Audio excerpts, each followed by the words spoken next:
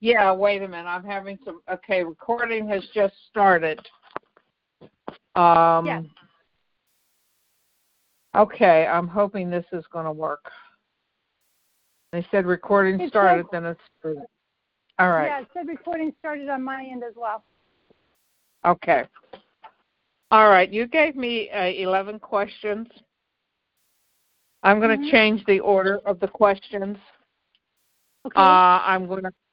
I'm going to cut you off when I think you're just going too long on the answer. Good. Okay. That sounds good to me. All right. The first question I have is, and I'm going to ask this question at the beginning of the session and at the end of the session. All right?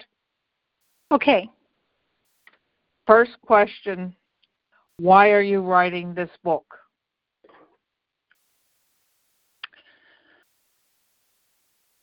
I'm writing this book because I feel that there's an important story to be told about the journey that I went on with my son from during his journey in life with having autism. And I think the story is unique because of how severe his autism was and how his pattern of being able to have uninterrupted early intervention help changed the entire course of what he and I did together. He was, unfortunately, a child that was,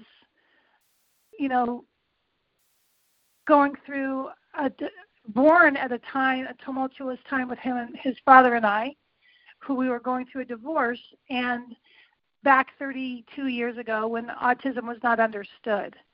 So basically, decisions were made that were out of my hands when I couldn't get a diagnosis. I sent him to be with his father, and then he was kept from me. So that was a very specific thing that was very damaging on so many levels, and it was not the right decision to make, to hold a mother from her son. During that time, he was given medications, a lot of medications that were hard on his system that I did not agree with, and I was again told that I had no say in that. As his mother, I should have had a right. I should have had a say in that. And I think there's something to be said in this book about the responsibility that two people have when they get married and have children, to remain in contact, to remain in communication with one another for the sake of the children. And too many times I think we get off track on that, on our own agenda as human beings, as people that are hurt in love or, whatever, in my case, cheated on, or him, whatever his case was. So CJ was drugged heavily from 4 years old until 9 years old.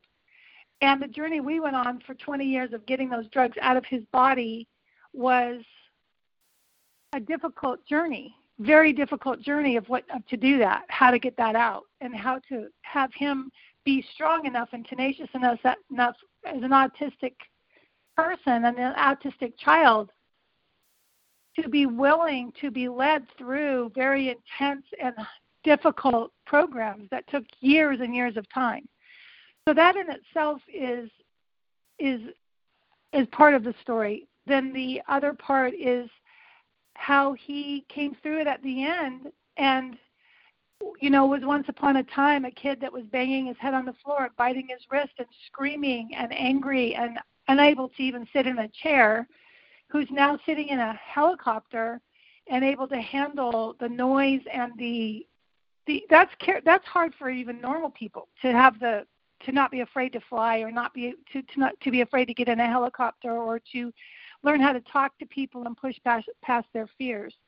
And I just think the story has such an incredibly beautiful ending about how CJ started as CJ, changed his name to Christian, and then changed his name to Chris, so we call him Chris now, how he now has what he calls his fearless life. And literally is living a life where he's no longer afraid of noises and no longer afraid of all these things that held him back and made him so terrified of life and so confused that his only recourse was just to bite and kick and scream and be completely out of control. And now here's a kid who is loved by everyone that meets him, basically. He's just got a heart of gold. I think there's a message here to talk about the fact that in the beginning, both me and his father were guilty of not wanting to take care of him. I had given up on him when they started putting drugs on him. I didn't believe that there was any hope for him. I believed that I didn't matter anymore in his life. I bought into the idea that they could do a better job than I could. His father, once he came here, didn't continue to check on him or really worry about what was going on with him. And so he was sort of this kid that no one really knew what to do with, and nobody really wanted to do the job. And by the end of it, it has turned out to show me that these children that come into this world with disabilities or special needs or autism or Down syndrome or whatever it may be, termed brain injury, are really very special people in God's eyes. They're so pure-hearted. They're so more sensitive than the world than we are. And that's why sometimes noise and sound and light and things are so hard for them. But I think that this story also is a very much a story about a mother who learned how to be redeemed as well from my own isolating walls of feeling that I was worthless and that I didn't have value to him, and realize that in God's eyes, everybody is valuable. Everybody has importance, and we have to believe that within our own self. God can't put that in us, that belief.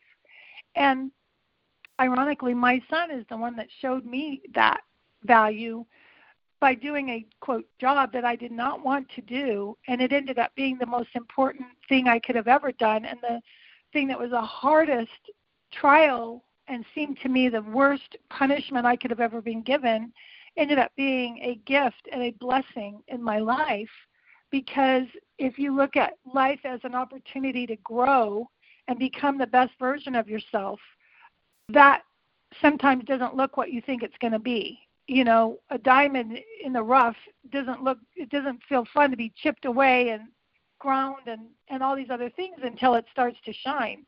And that's kind of what was going on here for both of us. What do you hope to accomplish by writing this book? Is that another question? Yeah, it's another question, although you answered part of it already. But that was one of your... If there can be any kind of inspiration to any other person who's feeling like a lack of self-esteem or feels like they've kind of lost hope, or they've been given a lot in life that they don't understand, or they've been given a child that they don't know what to do with. I'm also hoping that I can give another perspective to parents who are so, readily told by schools and by doctors to just give their kids a pill, and to kind of have some impact in understanding that that's not necessarily the best solution for that child, even though it's easier at the time. What havoc is it truly creating in their system and their chemical imbalance?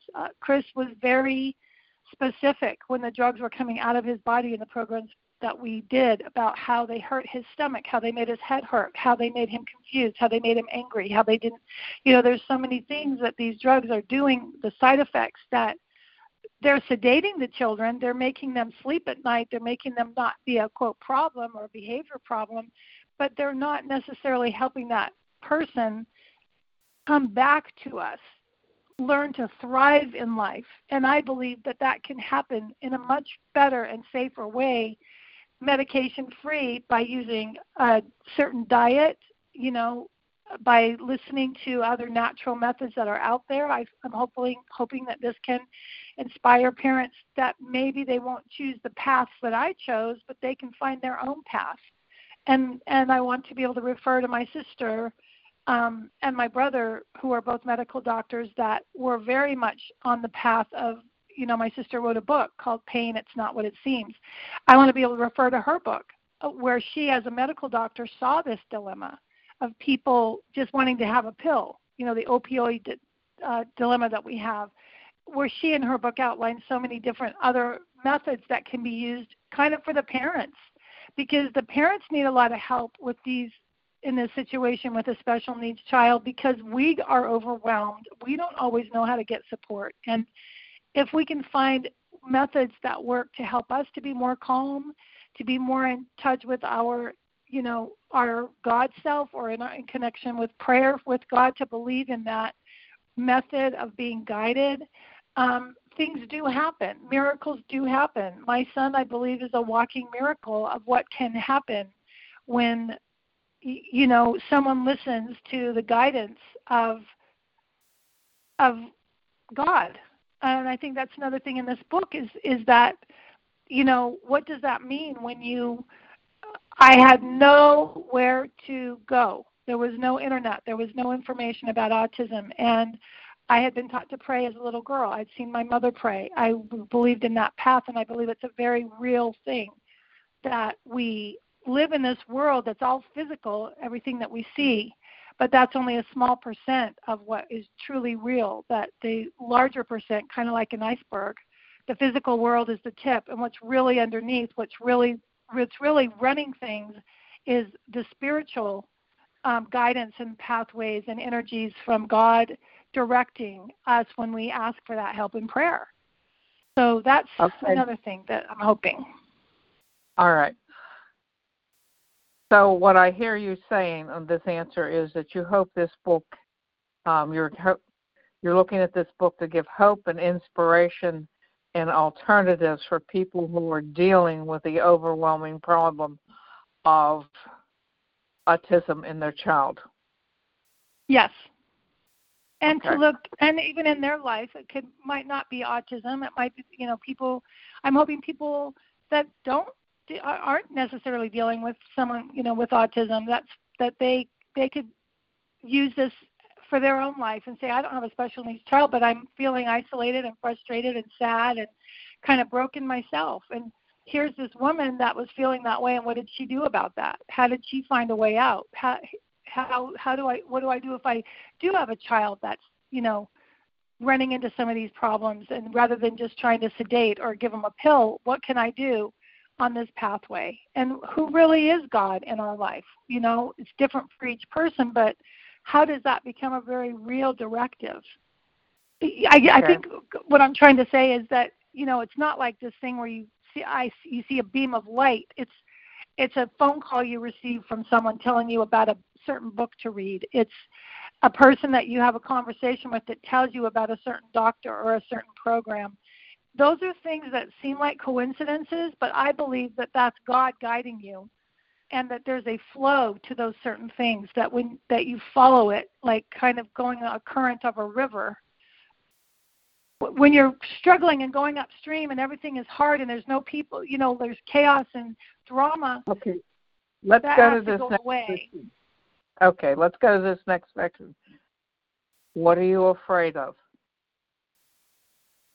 What I'm afraid of is that I've learned to live without caring really what people think about me when I'm fighting for CJ. Like, at first when I would go into the school meetings or I would meet people, I grew up, it's ironic. It's interesting when you're asking me this. Something is coming to my mind.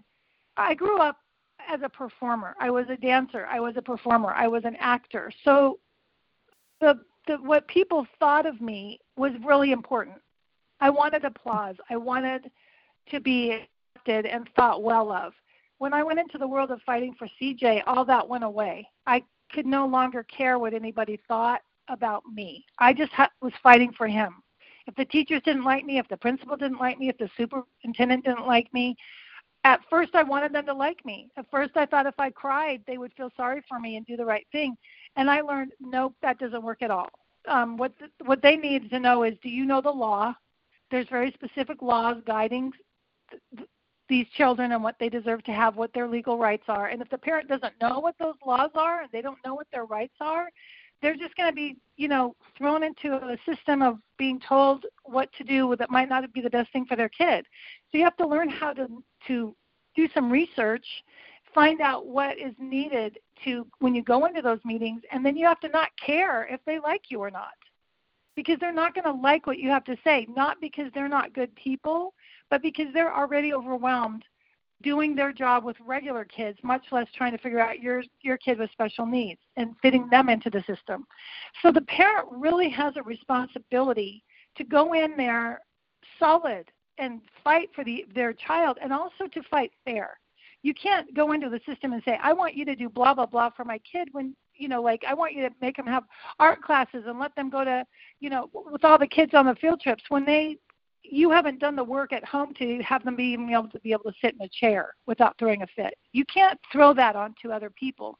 You have to know what the limitations are with your child, and what you're asking for is fair and right, because placement cannot happen until after everyone on the team determines that it's the best placement for the child, and it's the one closest to home, and it's the most adequate for that child. The school will try to throw out a placement that works for them that might be, like in my case happened, it was an hour away, and he was on a bus with a screaming kid, and he was not in an appropriate classroom. But I didn't know that I had another option. I didn't know I had the right to have another option till Chris was coming home and was pulling the skin off of his hand and was so distraught that I was like, something else has to happen here. And then I met up with a certain advocate that taught me, oh, no, you have rights. Oh, no, this is not how it has to be to go down. So I'm hoping I can share some of that in my section about, navigating the school system. But when I talk about being afraid of writing the rest of the book, I'm not afraid of writing about the actual part of the book that deals with what I did with CJ, the fight that I did with CJ. But there was other parts of the book that I don't personally believe I would be writing from a truly honest place if I didn't talk about the journey we went on for 20 years of getting the drugs out of his body that I never put in his body. I never would have chosen that. I was kept from making that decision. And I had guidance from my sister, who's a doctor, who could have helped me do that the right way. But when my ex and his wife kept my son from me, those choices were taken from me. So I'm afraid sometimes if I look in the true, honest part of me, Jim is a famous person. He's in the limelight. He is well known. He's well thought of. He is one of those people that I lived with him, and I know what a chameleon he is. He is larger than life. He's very, very got some of the best PR people skills I've ever seen in a human being. He can charm everybody. He's very charming. He knows how to look you in the eye. He knows how to smile. He's not swept me off my feet the moment I met him. But there's also a villain behind that saint. And when he was a villain with me, he was not a nice person or a good person in the sense of keeping me from my son. And I believe that part of the story needs to be told, because I can't talk about, I spent 20 years taking drugs with my son when I didn't, put him in there. Or the fact that I wasn't able to do it during his early intervention years because he was married to someone that was insecure and didn't want my son to be with me. She wanted to prove she was better. Those are things that I believe need to be pointed out in the chronology of this story. And I also now, when I'm at the end of the book, I'm in a place to be able to say, now that I've been able to go on this journey with my son, I see that it's important to look at those people that you see as the villains in your life as a gift in the end. Because I never would have pushed as hard as I did or had to do as much as I did or learn as much as I did to be able to bring Chris through what we went through together if I hadn't been challenged so much, back at that time. I mean, I'm not saying I wanted to go on this journey. I would have preferred not to have drugs in him and just go through early intervention regular, because I also have the other side of that coin, which is I have a girlfriend who has a son who did not have to go through having drugs in his body, and she was able to do the early intervention, and I've been able to track how much further he is in life than Chris probably will ever be, based on the decision that was made that I couldn't do that with my son earlier on. take care of him with a healthy diet and without drugs, etc. So I have a fear that when it's all said and done, that certain people will not look at the entire arc of the story, but that they will criticize. When I say they, I say Jim and Kathy. I'm a little scarred. I'm not a little scarred. I'm a lot scarred from going through literally 3 decades of time and not only not being acknowledged or encouraged or told, good job, but on the other hand, being criticized and put down and told that I'm ridiculous and that I'm, really kind of nothing. Back when they were keeping CJ from me, they were basically saying those words. You're inadequate. You're not a good enough mother. The reason we're keeping them from you is because you can't do the right job. We're going to do better. And those kind of jabs and those kind of attacks, I am trying to get past those as I'm writing and realize that they really shouldn't have been saying it back then, and they shouldn't be saying it now, but the fact that he never really was checking on his son along the way and never really wanted to know about him and never wanted him to come visit. And now all of a sudden when CJ's doing well, he's accusing me of keeping him from him. And I'm like, or he when I took CJ to the ballpark, 2 summers ago, he acts like Jim hugs me in front of public. Oh, I'm glad you're here. So good that you brought CJ. And then I get a text on the way home. You should have never come to the ballpark. What are you doing here? And there's scars in me because I helped him make it to the big leagues. There was times he wanted to quit, and I'm thinking, can there be a little grace here on your side to appreciate the person that was there at the beginning with you? Because I know how critical he can be and how critical and non-supportive of this family Kathy has been, I'm sort of afraid that I will be affected by the negativity. They're not going to look kindly on the fact that I'm revealing the true story. What's the worst thing, Clenice, they can do? The worst thing they can do is put something out on social media, that says that I'm, a whining ex-wife, and that why do I have to bring them into the story? Why can't I just tell the story without them being in it? Why am I telling the story with real names? Why am I telling the story at all? That's kind of the worst that can happen is just that I get slammed kind of with social media, or because Jim has a platform. I don't know. The worst, if you say what's the worst that could happen, is that they would put, an airplane with Clenice sucks flying across the sky, or put something on it in a newspaper article or in a magazine article or on a TV thing that thousands or millions of people see that says that that I suck and that I shouldn't have ever, included them in it, and why am I bringing them up and that kind of thing, like making it look like, we do all this stuff for autism. We've moved past this. So you're still looking for Mommy and Daddy's approval in this? I don't know about Mommy and Daddy. I have my mom and dad's approval. My mom would be cheering me on. She'd be saying, don't worry about any of them. They don't matter. You tell your story. Like, I love you. I'm so proud of you. My dad would be doing the same thing. I try to figure out whose approval, why does Jim still have any kind of hold on me? And Kathy, why do they matter? My parents, I know how they feel about me and how they would be behind me. But Jim and Kathy, I guess maybe because they were the first people that ever criticized me the way they did. Like growing up, I grew up in a very supportive religious environment. I went to a very supportive university. I was on a dance team. I was very gregarious and outgoing. I was loved. I was a head cheerleader. Like I lived a life where I was loved by people. It was not until I married Jim and his family, mainly his sisters and his father, were so disapproving of me.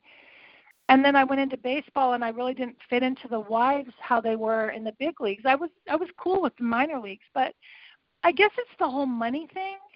It's people that have money, and how they can present themselves as so much more beautiful and better. So maybe that's that part of me, that little girl that was always watching my sisters and thought they were better than I was, or that they were prettier or more talented. But the irony is, later on as I grew up, I was like, I ended up having more money than they did, and more opportunities to travel and perform, and more prestige in my life. So I was always kind of confused by how that kind of, this ugly duckling I turned into the swan. But it's like, I just think, if I'm thinking about it, that's the first place that I ever felt really cut in my heart, that people were wrongly not loving me. Like, I didn't do anything not to be loved by them. Okay, how they old? Just didn't approve of me. How old are you now? I'm 63. How old were you when all this happened? Kathy? I was 22. 22, okay. And then when I met Kathy, it was 32. So it was in that decade of time. All right, so it's 30 years past. And yeah. I'm being real with you right now. 30 years past, and you're still holding on to the fear. What does that holding on to the fear do for you? It stops me from writing. It stops me from being the best I can be. It stops me from being as outgoing as I could be. It stops me from being as confident as I could be.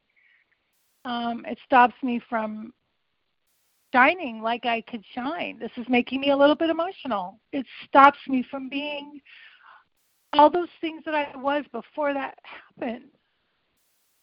Okay, so it stops you from being happy. And shining. Because I am happy. I'm happy alone. What it's done is it's kind of shut me down. It's kind of shut me down. Like, I've been noticing with this coronavirus, there was a funny thing that came online from Clenice when he was saying, I sort of realized what a recluse and an antisocial person I've become, because I'm not really that affected by this whole epidemic pandemic, because I'm just kind of doing what I was doing, which is being self-isolated anyway. And I've become very comfortable being isolated with me and my son and our little life, and I work with him as a caregiver, and I have my certain friends, and they know and love me, and I don't have to ever worry about being attacked by anybody ever again. In the life that I live now, I keep myself very secluded and safe from anyone that could criticize me. And I think that my fear is that I'll be opening myself up to criticism, and I don't want to feel those feelings of being criticized.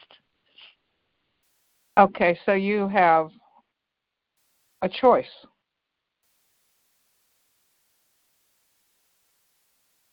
You either don't do it, or you do it, or you do it in a way that protects yourself. And that's something to think about.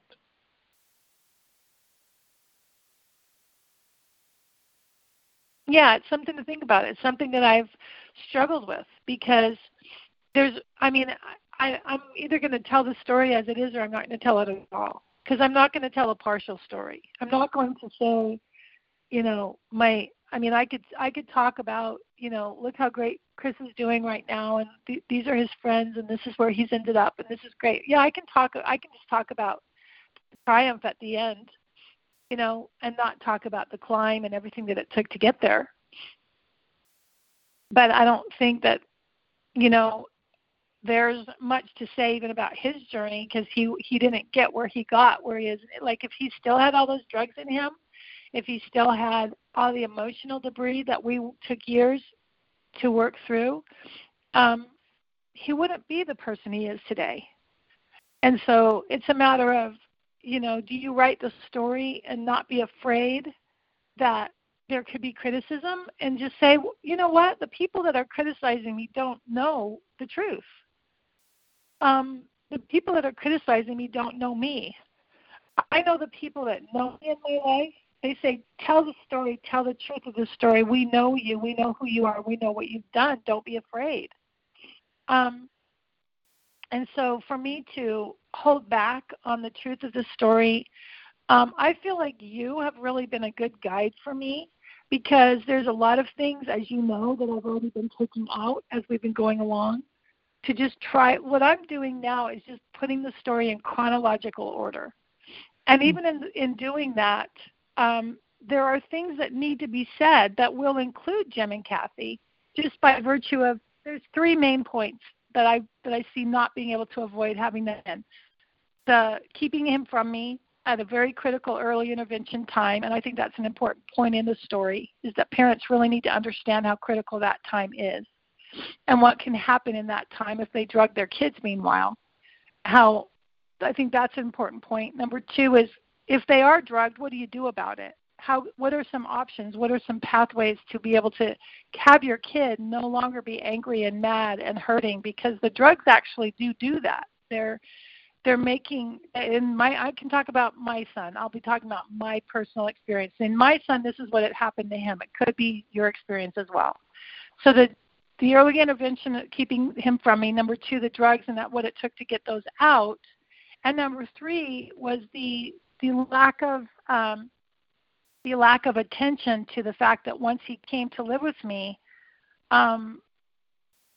they didn't follow up on him or want to have any contact with him during that period of time. And that was, well, not just for CJ, but for the other children as well. That there's something to be said about, honoring the first family, honoring the first marriage, honoring those children that came into this world, and not just, come into a marriage and try to make that part disappear. I think that, if anybody else, as I'm talking about this, it almost makes me want to be brave and say, there could be someone else that reads about this or hears about it that's going into a situation, and maybe they'll think twice and say, wow, I'm coming into a second marriage, and I'm feeling all these feelings of wanting to be possessive, but there is another family that deserves to have grace and importance here. Or, I'm coming into a situation where I want to just take the easy way out and just drug my kid, but maybe there's another way to look at that. Or I don't really want to even look at the reality that my child might have an issue, because I don't want to have a label, or I don't want to look at my child as anything less than perfect. But if I don't look now, I might miss a really critical period of time where I could have made a huge difference, more so than when they're later in life. So I feel like there are things that I've learned that can be beneficial for other people if I can come from a place of writing that is saying, I'm not coming from a place of wanting to make anyone bad and wrong in the end, even though there were things that felt that way along the way to me. The whole point in the journey of life is to get to where you don't have to feel that anymore. But it doesn't mean you don't recognize that there was wrong that happened. It just means that you don't say, I'm going to continue to hate them and want to make them, pay for what they did. I was not doing that all the way along. And so at this point, it's like I focused on my life and what I had to do. And that is why I've gotten to where I'm at. It's because I wasn't putting my energy into trying to make them bad and wrong, or put my time and attention in talking about Jim and Kathy, or trying to call people and they were out of my universe. They were not even in my thoughts. They're not in my thoughts on a daily basis. There have been people, neighbors and stuff around here. My brother lives with us now, and neighbors will sometimes say things to him like, well, wasn't she married to like Jim Gott, pirates? And he just, right. I said, Jeff, if anyone please help me. You're living with me.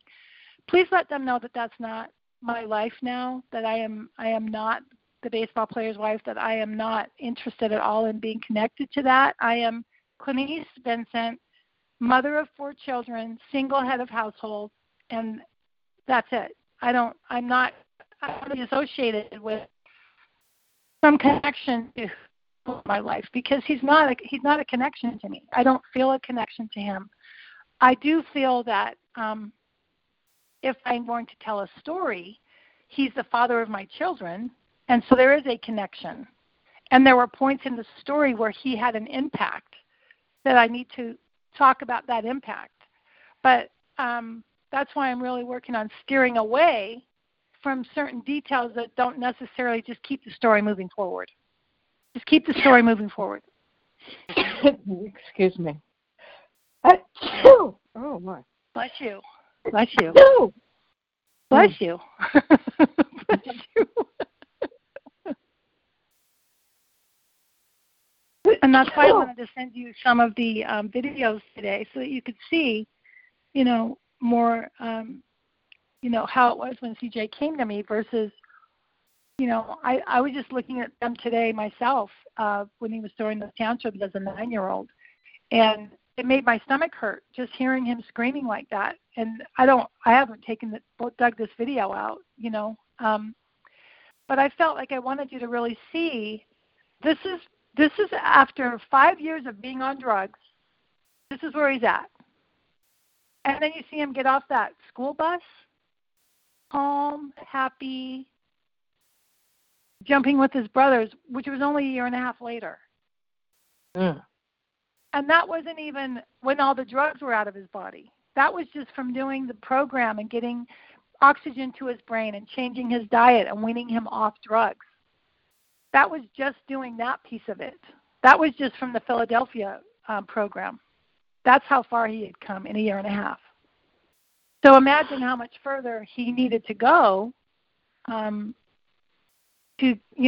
be able to be where he is today, when we were able to actually get the drugs completely out of his body and have him be able to talk about those painful events that were making him so angry.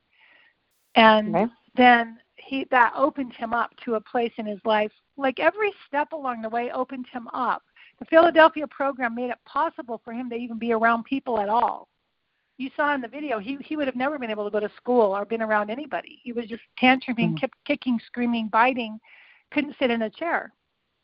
So through the Philadelphia program and then bringing therapists in that helped him with behavioral management, and he was on a healthy diet and he was on supplements and he was no longer medicated, he started being able to be around other kids at school and open into the social world. And then we had to navigate the school system to get that placement continue to be correct, as he went through all the way up to age 22. And during that period of time after 22, that's another part of the book that I want to point out is I have the advantage of writing about not just a child with autism, but a young adult with autism. Because after age 25, these kids are allowed to go to school until age 22. And then 22, 23, 24, 25, there's these little social programs that they have available to them. They can go and watch a movie. They get, pizza. They get to go to these little activities, summer camps and stuff. But at age 25, boom, once again, that funding ends. And now you've got these 25-year-olds, and what are they supposed to do? Can they get a job? Sometimes they can only get the job at those places where, we had the option of Chris to go where you just kind of put nuts and bolts or bend hangers or do stuff like that. And it's a good work environment. However, he's not around typical behavior. So he's going to start modeling kids that are banging their head and kids that are tantruming and screaming and biting. So you're trying to keep your kid in as typical of an environment as you can so they will model that behavior. So trying to get a job for him. That was a 2-year process that was going nowhere. We finally found the job for him at Charlie's. So there are things that you've got to keep doing as a parent to be proactive. And then the step after the Philadelphia program and after doing the 4 purification rundowns and after doing the 350 session hours where he talked about all of his feelings, that's when he was finally ready to make contact with this helicopter company.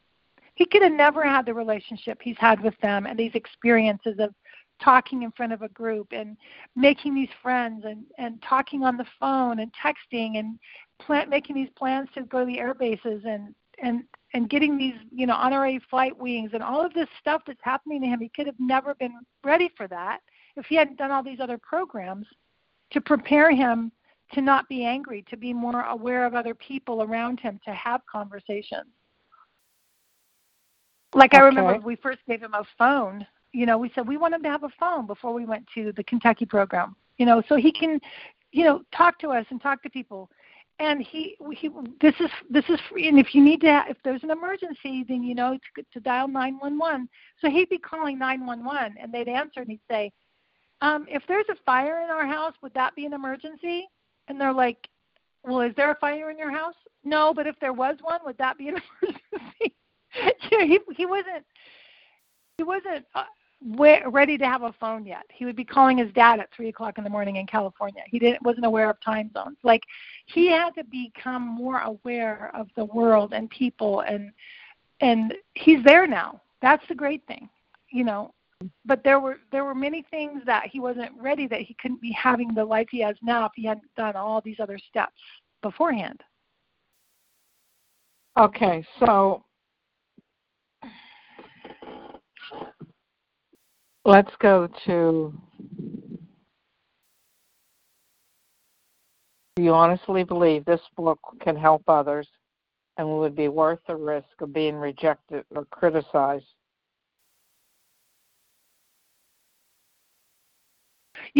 I think from answering the prior question that I feel differently than if you would have asked me this before. So I really appreciate you asking me some of the questions you did about what's the worst thing that could happen. Ironically, that's the way my mother raised me. She raised me to ask that question. What's the worst thing that could happen? And if you can live with that, then you've got nothing to worry about. So if the worst that can happen is that somebody could write some article about me or put something on social media, and if that's the worst that could happen, and then the best that could happen would be that somebody could get helped, somebody's life could be made better, someone could be inspired, someone could make a better decision for their child, someone could make a better decision for their marriage, someone could make a better decision for themselves, someone could learn to be brave, someone could learn to have self-esteem again, and someone could learn, maybe even me, to shine again and to not just be self-isolating and scared to be all I can be. It would be worth it. Okay. So, if you were to pass today, would you feel as though would you feel as though you've done what you were meant to do in this life?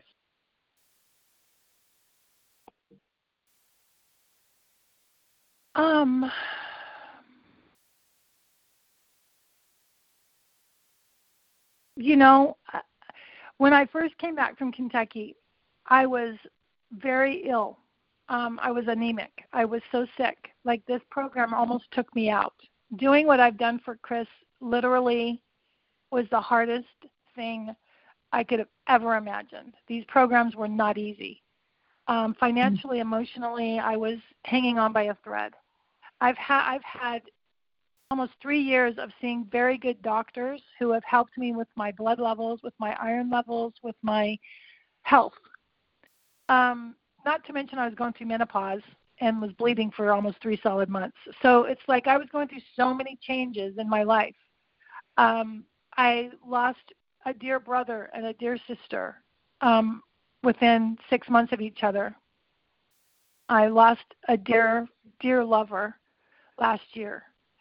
I've felt loss that I never thought I would have at this point in my life. You expect that your parents will pass. I miss my mom terribly, and I also am grateful for my dad. I'm grateful that I've been writing this because I feel like I've been reconnected with myself and with my family and with my roots. When I first came home from Kentucky, the way I was feeling, I remember saying to myself, and the reason I wanted to ask this question today is I wondered how I would feel today.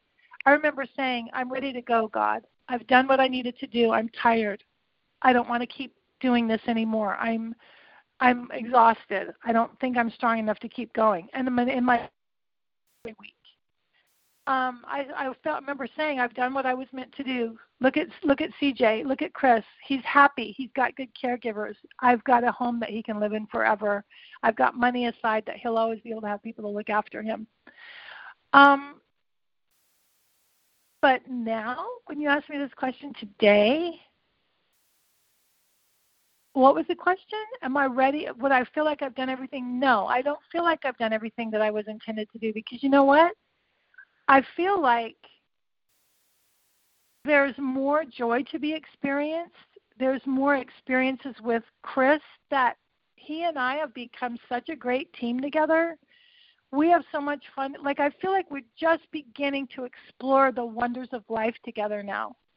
I feel like I've finally, got the relationships with my other 3 children in a healthy, happy place.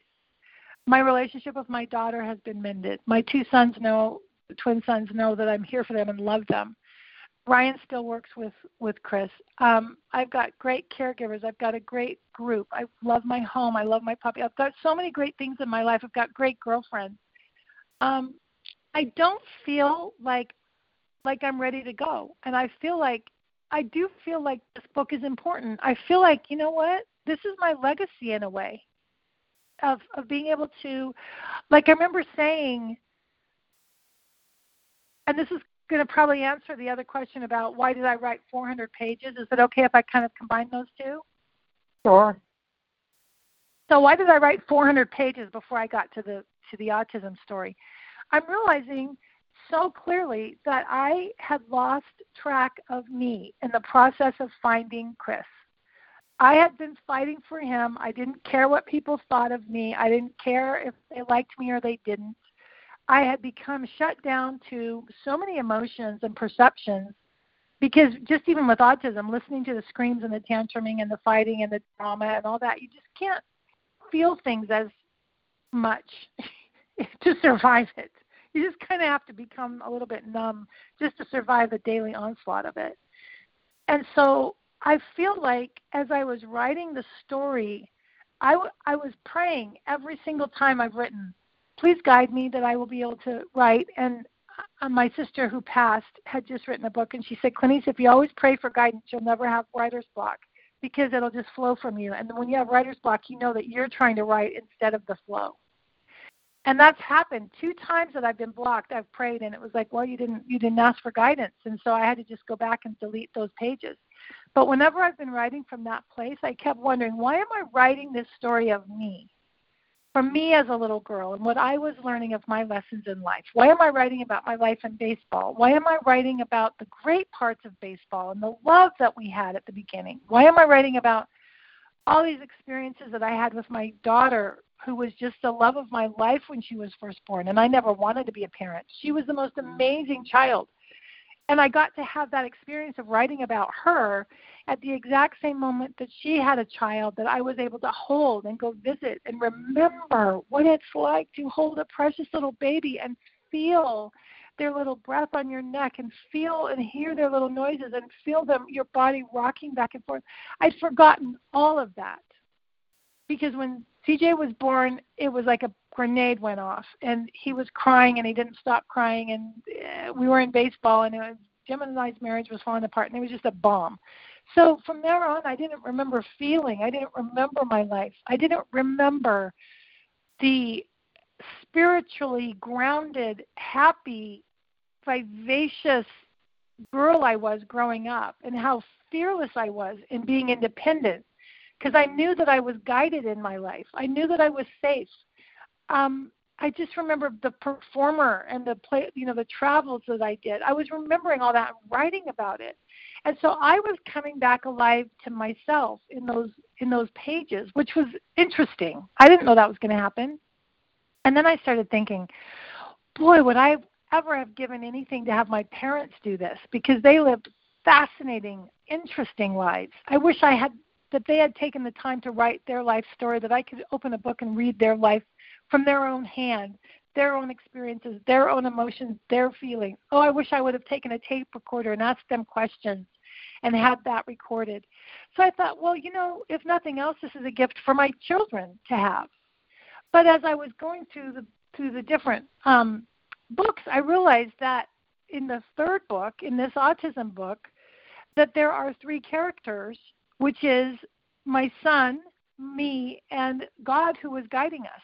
So God was bringing me along to be able to bring him along with a group of people around us, the teachers, the aides, the doctors, the therapists, that were the support team, if you will. So how could I be writing a book? I'm very clear on who CJ is. I'm very clear on who Christian is. I'm very clear on who Chris is. I know that character inside and out. I've been through everything with that kid. And so I can write about him very, very well. But I was not able to really write about me or my real feelings or the truth about what was going on until I wrote all that other stuff. So that other character, that second character in this book, which is me, is very much real and alive to me now. And I feel like in the process of doing that, I've also been able to become aware once again of who God was in my life back then and who God is in my life again now. And I feel like in some ways, and this is not in the book, but I gave up that feeling of my allegiance to God and his part in my life when I got attached to men.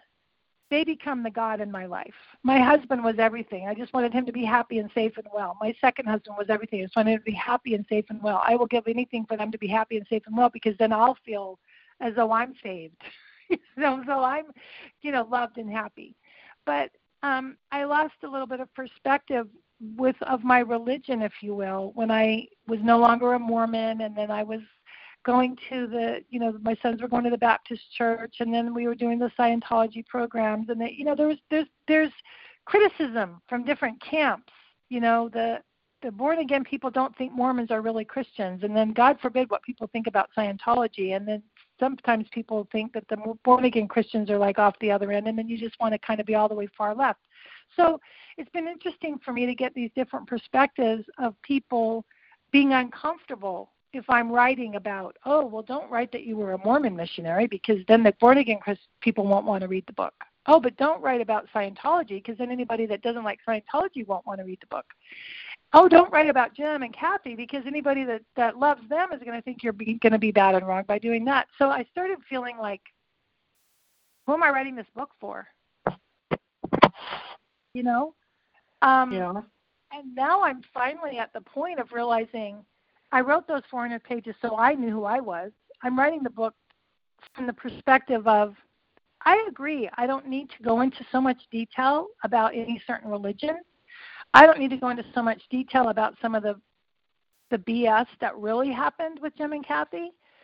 I just want to be able to tell the chronological order of the story and come out at the end with lessons that I learned that hopefully a reader can learn and hopefully can be inspiring to others that know that when you're in the worst of the worst trench and getting kicked and thinking you're going to die, that you can make it. And that you can make it. And it can be very, very bright at the end if you just keep believing, keep pushing, and keep pulling, and keep knowing that you're guided. Okay. So,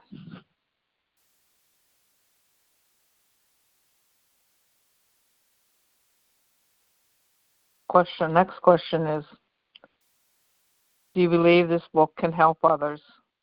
And is it worth the risk of being rejected or criticized to find out?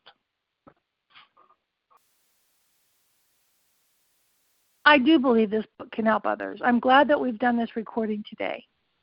I'm glad that I had that little moment of realizing what my block is.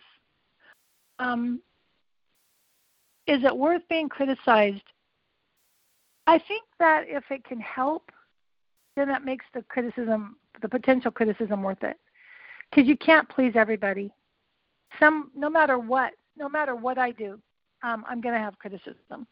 And maybe that's why I've become more isolated, because I'm like, well, nobody can criticize me if I'm just in my little house doing my little thing, and I don't open myself up to anybody. But I even noticed, like one of my main activities is card club, and I love playing cards. But card club is very zen to me, because I noticed that that's really my social outlet, and I started playing cards more and more, like once a week, twice a week. And certain players are very competitive, and they don't like it if you are their partner and you guys lose. Some people could care less. It's a card game, and they're there to socialize, and they're there for the food. Some people are very competitive. And I started noticing how differently I played with different players. If I was with a competitive person and I didn't want them to get mad at me, would I really make a bid? I felt I could win, but what if I didn't? And then I started getting more brave and going, you know what, I'm going to make my bid. I'm going to see if I can make it. And if I don't make it, hey, it's just a card game, and they can just, get over it. I did my best. But I'm not going to not play my game so that somebody else doesn't get mad at me. And even as I'm saying this, I'm realizing that it's a metaphor for the book. I'm not going to not write the book in case Jim and Kathy get mad at me. I'm going to play my game, which is I've played a solid life with my son with integrity, and the parts where I feel like I feel like I'm writing it fair. The parts where I was playing victim, or the parts where I was, not at my best self, I'm writing that too. But there's truth in this book, and I feel like it has value. I really, really do. I feel like if I write it from a place of truth.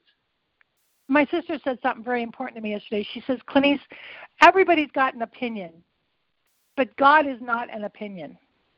God is truth.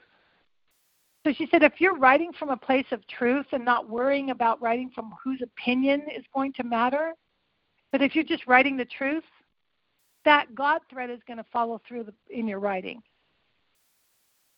So that's more where I'm feeling that I wanted to do this recording today, because the last recording we did, we were talking a lot, and it helped me to listen to myself talk about the past, talk about baseball and how we made the major leagues and what was going on when CJ was born and what was going on at these certain times.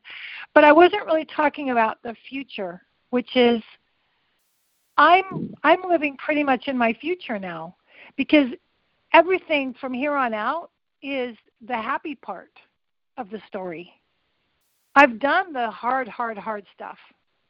And God willing, and I pray to God that every day that my children continue to be healthy and well, and that I get to celebrate that they are every day, because that would make things very hard again if they weren't, or friends or things like that. But now I feel like I'm so excited to continue to live in the joyous part of what we've created through this very, very hard path we were on, that I never knew we would make it out of it. And I certainly never knew it would look this great and be this fun.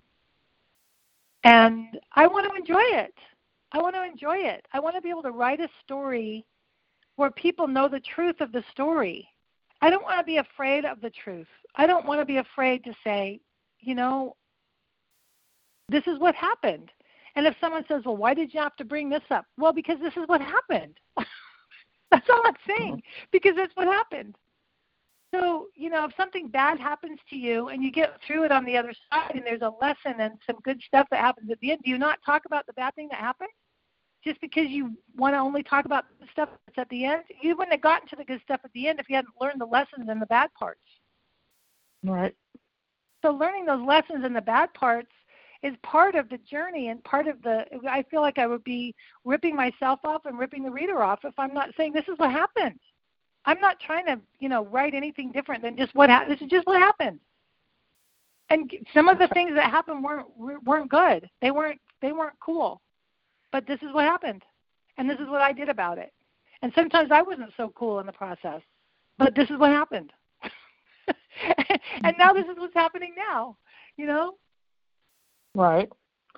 I have another question. It's my own. Mm-hmm. By writing this book, what do you hope what do you hope to do for the treatment of autism? That's a really good question, because I don't feel on any level that I'm an expert on autism at all. I feel like I'm an expert on my son. I feel like autism is very individual, and the umbrella is so broad. It's not like when you look at a Down syndrome individual, you can tell right away from how they look that they're Down syndrome. They have a very specific look. And a lot of times, a lot of the behaviors are very similar. They're just very loving, smart. They just have a different look, and they've got a little bit of a path to go on with their special needs and their injury or whatever. I'm not as familiar with Down syndrome. I'm just using that as an example. I noticed that when I took CJ to a social class once, and almost all the kids were Down syndrome, and they were so much more further along socially than CJ was or Chris was. And I remember going, wow, they're so bright, and they're so loving, and they're so cute, and they're so fun, but they all look the same in the sense that I know that they're Down syndrome. No one would look at Chris and know that he's autistic until he either starts talking or, acting a certain way. But you wouldn't just look at a picture and go, oh, he's autistic. And so I feel like each family has their own path to trod in understanding to what severity is your child autistic, to what are they going to be verbal? Are they going to be able to talk? Are they going to be able to handle sound? Are they going to be able to handle touch? Are they going to be able to use a machine to talk with? Are they going to be able to walk? Are they going to be able to, there's so many things that you don't know that a lot of times when you see Down's kids, they can just do all that. So I think that as far as I don't feel like I'm an expert on autism at all. I feel like probably I'm the least person to be considered an expert because of when I learned about autism, which was 32 years ago when nobody knew anything. All I was learning about was my son and his version of autism. I was learning about who he was and what his deficits were. The Philadelphia program really helped me with that. That was a specific program where we took him there for a week, and the doctors looked and said, here's a chart of a normal baby, and here's where your son lies. These are his deficits, and this is what we want to do to help make those go away. So it wasn't even looked at there as autism. It was not even given a label. It was looked at, these are the deficits in comparison to a normal child, and this is what we want to do to help get you back up to a higher level of normal. So I don't feel like I'm an expert on autism at all. I feel like within the autism community, that's why at the very beginning of the book I said, these are the definitions of autism. If more thorough definition, go to Autism Speaks. There's so much stuff on the internet. I feel like in my story, I can say, it's very important when you're navigating the school system. It's very important to get involved in early intervention. It's all out there now. It wasn't there for me. So I feel like the parents today know way more than I do just by clicking on the computer. I don't feel, technology kind of ran me by while I was doing all the programs. So I don't feel like I'm an expert with technology. I'm not. That's kind of like I kind of laughed a little as I was doing the dishes yesterday. I thought, well, if they're going to put something bad on me on social media, I probably would never see it because I don't have a Twitter account. I'm not on LinkedIn. I barely know how to use, my Facebook, and I probably would never see it. I don't watch the news. I don't get the newspaper. I probably would never even know until someone said, "Oh, did you see that really bad article?" And I'd go, "Oh no, tell me." That's kind of how I get my news. I was out talking to my neighbor across the street, social distancing, and she was telling me some stuff about Governor Wolf. And I go, "Thank you for giving me the news. I wouldn't have known that." Like, she was my newspaper of the day. So I kind of giggle that I'm not really up to speed on technology or on social media. And so I don't know that I would be considered an expert in the field of autism. I think from my book, I want any parent, whether they have a child with autism or even a normal child, to say, take the time to know your kid. I took as much time knowing my typical kids later. I've been spending so much time reading myself, my typical kids now that CJ's doing well, that Chris is doing well, and trying to make up for the lost time that when I wasn't available to them, and apologizing to them that I wasn't, and how are you doing now, and is there anything I can do for you now, and can we have a relationship now based on where we are? Like, for parents to know their children, for parents that are divorced to remember their children, to not forget them, to not come into a new marriage and think you have a right to be possessive of your new spouse and have them not remember their family, to be gracious, to, in the end, it's all about loving one another in this world. And if we've taken if we've taken the time to make a baby, you're responsible. And I wasn't taking responsibility at first for CJ for whatever reason. Me giving up on him, me not wanting to do the job, me wanting to put him aside and say, you don't matter anymore. You're over there in California and they're taking care of you. The way it happened was wrong. The way they didn't prepare me, the way that, and that was part of my journey, is that everything just blew up and plans that I had made went away. And I have remorse for that, but I don't anymore. That was in the past and now I'm here. So I think that my message is not so much to the autism community, ironically. And I'm glad you asked me that question, because I think I'm going to probably have to write an epilogue or a chapter about that to say I'm not an expert. And this is why. 32 years ago, nobody knew about autism. I certainly don't know that much about different parts of autism. I never had a child that wasn't verbal. I don't know what it's like to have that experience. I don't know what it's like to have a child that, continues to be drugged up and violent. I can give you an option, but that's not my experience. So maybe someone else can make another better decision based on what I did, Mhm. Okay. Out of this conversation, what have you learned? I've learned that I'm really blessed to have you, and I don't say that lightly. I've learned that you've asked me questions at the right time today to make me realize that I've been letting myself be afraid of something that I don't need to be afraid of. Fear is only in me. I'm the only one that stops me.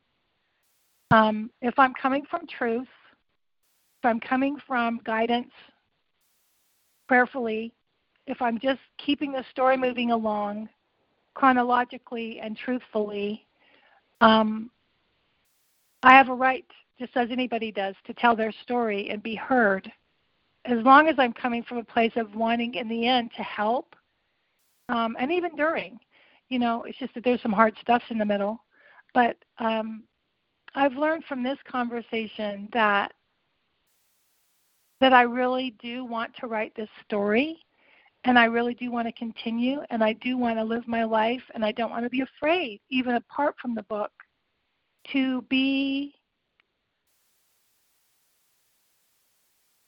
shine, to learn to be that person that I used to be before autism kind of took over.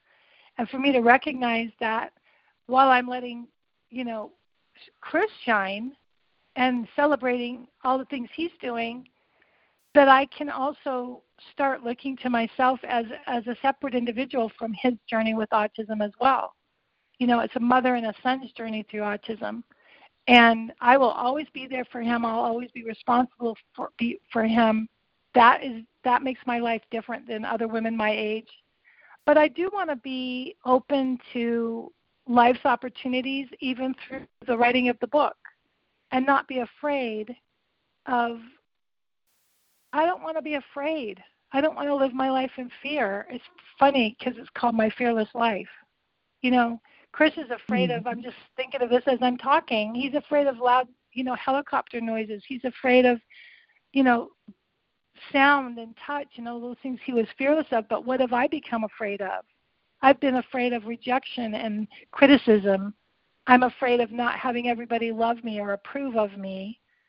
I'm afraid of someone saying something mean that will hurt my feelings, and then I have to shut down. But that's a choice that I make. I don't have to let that happen. And I think that I've learned from this conversation that not everybody is going to ever love everything that someone does. Mm-hmm. Even the brightest stars and even the most religious saints are criticized. Even the, people that I look to as my heroes and mentors get criticized. Mm-hmm. And how do they handle it? Do they stop or do they keep going? So I think when I was younger, I used to look to people that were that I looked up to, how they lived their life, and I tried to emulate that. And I think I need to do that more and remember that I am strong and that I am brave and that I can be strong and brave for myself and not just on behalf of Chris. I guess I'm being asked to step out and be brave for Clenice and not just for Chris. And that's more scary. I feel like I can fight the good fight and not care what anybody says because I'm under the deck and cover of she's doing it for her autistic son, so she's still actually really good. And now when I'm doing it for me, I don't have that shield of that little cover, It's like, well, why is she doing it? Well, she's doing it just because she's her. And what's that? What does that mean? What does her mean? Who is she? And what is she about? And without that cover of her autistic son, that makes her great. Why is she doing this apart from that? So I guess I'm kind of looking at those questions and realizing that I need to be brave for me. Mhm. Let me share a little something. When you were talking about being brave for you, when I received this injury, it'll be 10 years in December 31st, when I first got hit in the head with the statue, and the years of recovery and what it's taken. What has stood me instead, and if anything, I was like you, much better fighting for other people than myself. But what has kept the doctors on my side is, in getting the good help that I have, is I decided to fight for me and demand to them that I go back to what I was, that I was not, I took my bio in and and I went and showed them that, and I had accomplished a lot at that time, and since more. And I said, this is who I am when I first met my doctor, and this is who I expect to be when we're finished. And they look at me and I say, this is who I am, and this is how you will treat me, and this is what I'm aiming for. And I love that. They have been very considerate, and I've gotten probably much better care than a lot of people have, because I have fought for me and the attitude, and that was new for me. Listening to you, I'm aware of how presenting myself that way and being determined to be as well as I could be, and then the past year going through what I've done, how that attitude, which was new for me, has worked for me. I'm so proud of you.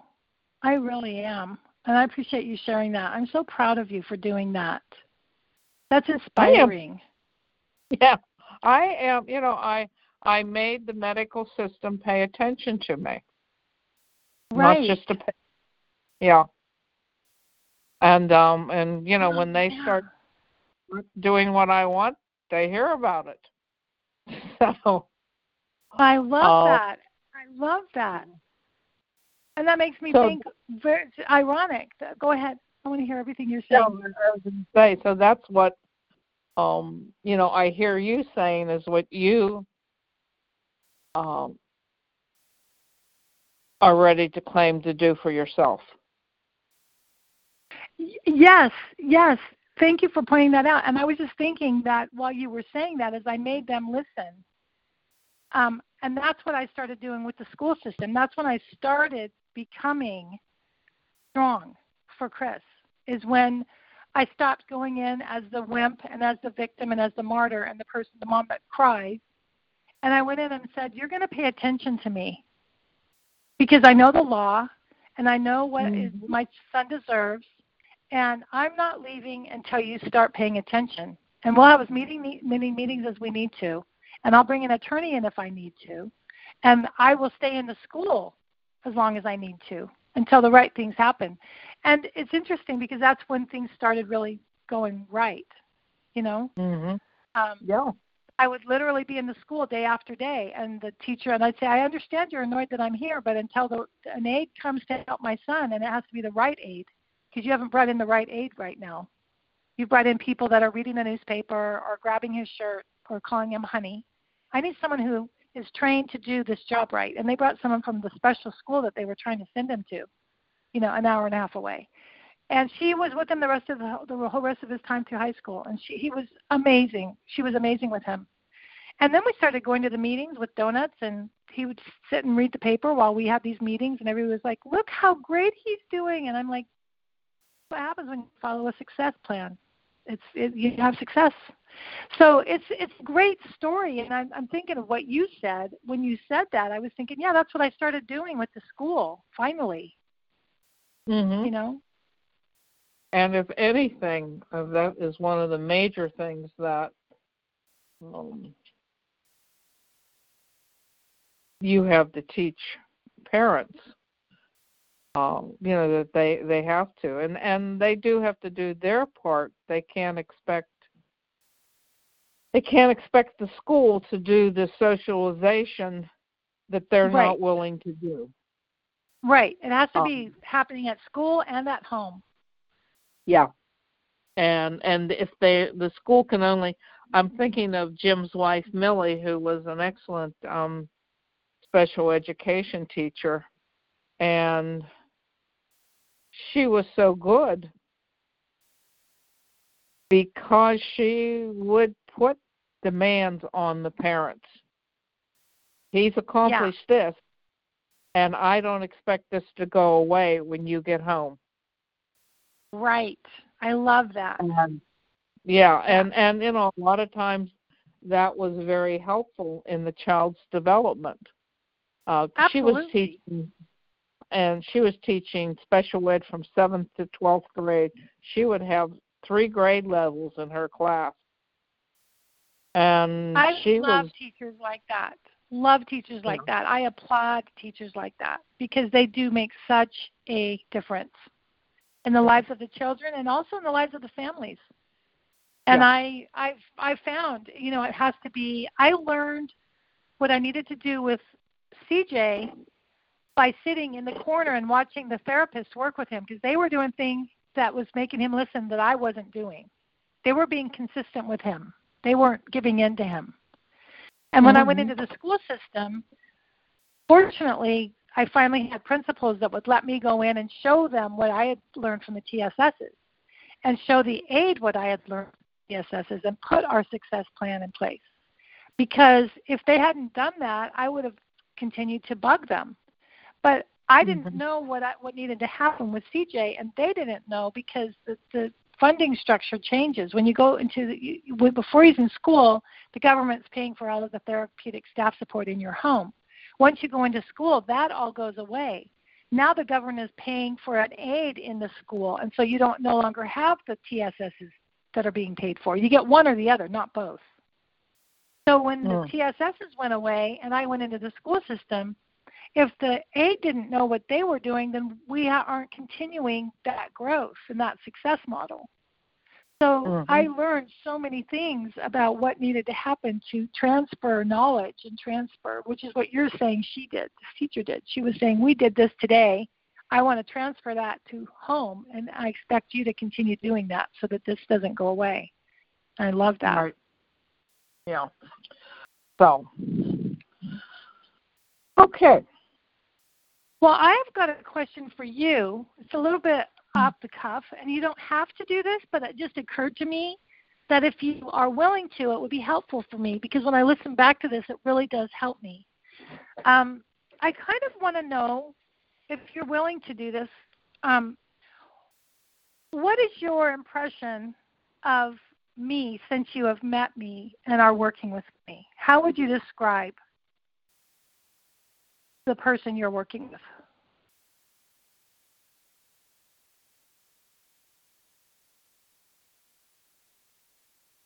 I'm willing to do that. First word that comes to my mind is tenacious.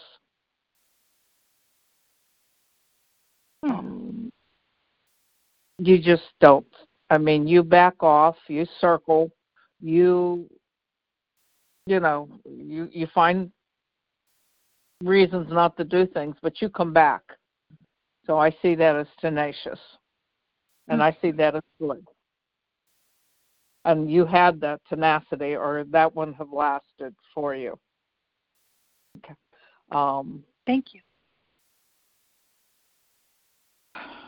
Intelligent. A little stubborn. Yes.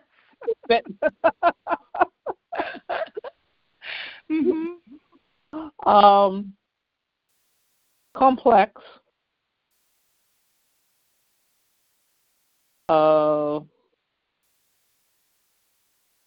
In what way complex? Well, it's fascinating to me, your story. Not so much the pro ball life or anything, is the different layers of experiences that you have had to become you.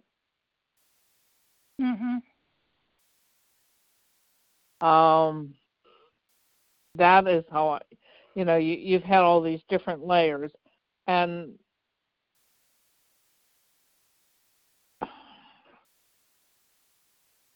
I'm fascinated with how you made decisions to survive.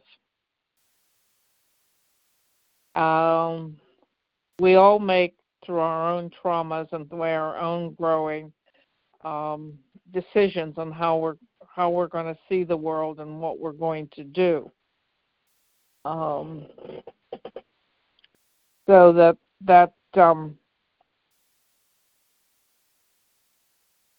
that complexity, it's kind of like, okay, CJ, he has all his different names.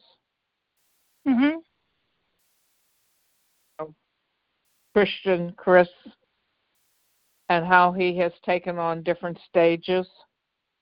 Yes. Growth, and what has been happening with me. And I was thinking about this morning. You were born Clenice. What was your maiden name? Hunt? Hunt. So you were Clenice Hunt, and her for the first 21 or 22 years. Then you became Vincent, and you were that for at least a decade. And then you became Clenice Scott. Yeah, what did I say? I don't know. So and then you said Vincent, so it was Gott and then Vincent. Yeah. Yeah, and then what was your second husband's name? Did you take his name? Vincent. Yep. Yeah, and that's his name. Clenice Hunt, and then Jim Gott, and then Eddie Vincent. Yeah. I probably would go back to Clenice Hunt. You know what? I am Clenice Hunt on Facebook now, and I'm I'm going by Clenice Hunt, except for, it's just so complicated to change it all on the Social Security cards and everything. But I am going by Clenice Hunt now. Isn't that ironic? If you look me up on Facebook, I'm Clenice Hunt. Yeah, that's right. That's what gets me confused sometimes. Yeah. So I deliberately changed my name.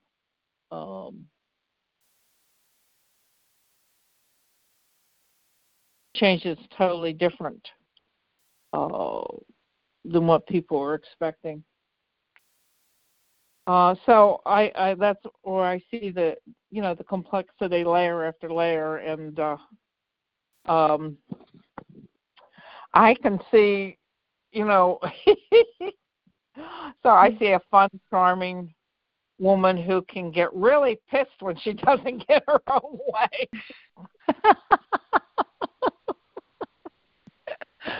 Yeah.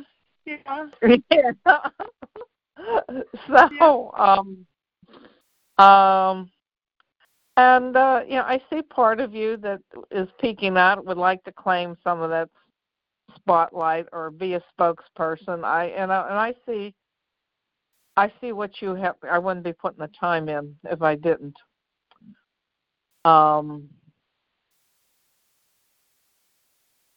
I really believe you have a lot more work to do. What does that mean? I'm always curious because you're very very wise, and I'm curious. Somehow, from experiencing and watching my own clients and watching my own life and shit these last 10 years, and now I've done a hell of a lot of living, and God has sent. I must have a troop of guardian angels. Some of them requesting retirement. They're sending their news. I think of some of the things that has happened to me and some of the near-death experiences I've had or dangerous experiences, and I think, good God, how did you get through that? Right. And I really feel like, the hand of God was at least trying to thump me on the head and say, wait, here. But what I see for you, and that's what and for Chris too. This is that I think you two have a story that could help and inspire people who are lost in the world of dealing with a child, boy or girl, who's wrapped up in this world of autism. No, you're not an expert in the field, but you are an expert in what you did and lived. You are an expert of learning how to challenge the system. You know how to make connections. And somehow what popped into my mind as you were talking was, and one of the things you said that really bothered me, and I know it is from talking to Millie, who was Jim's wife, how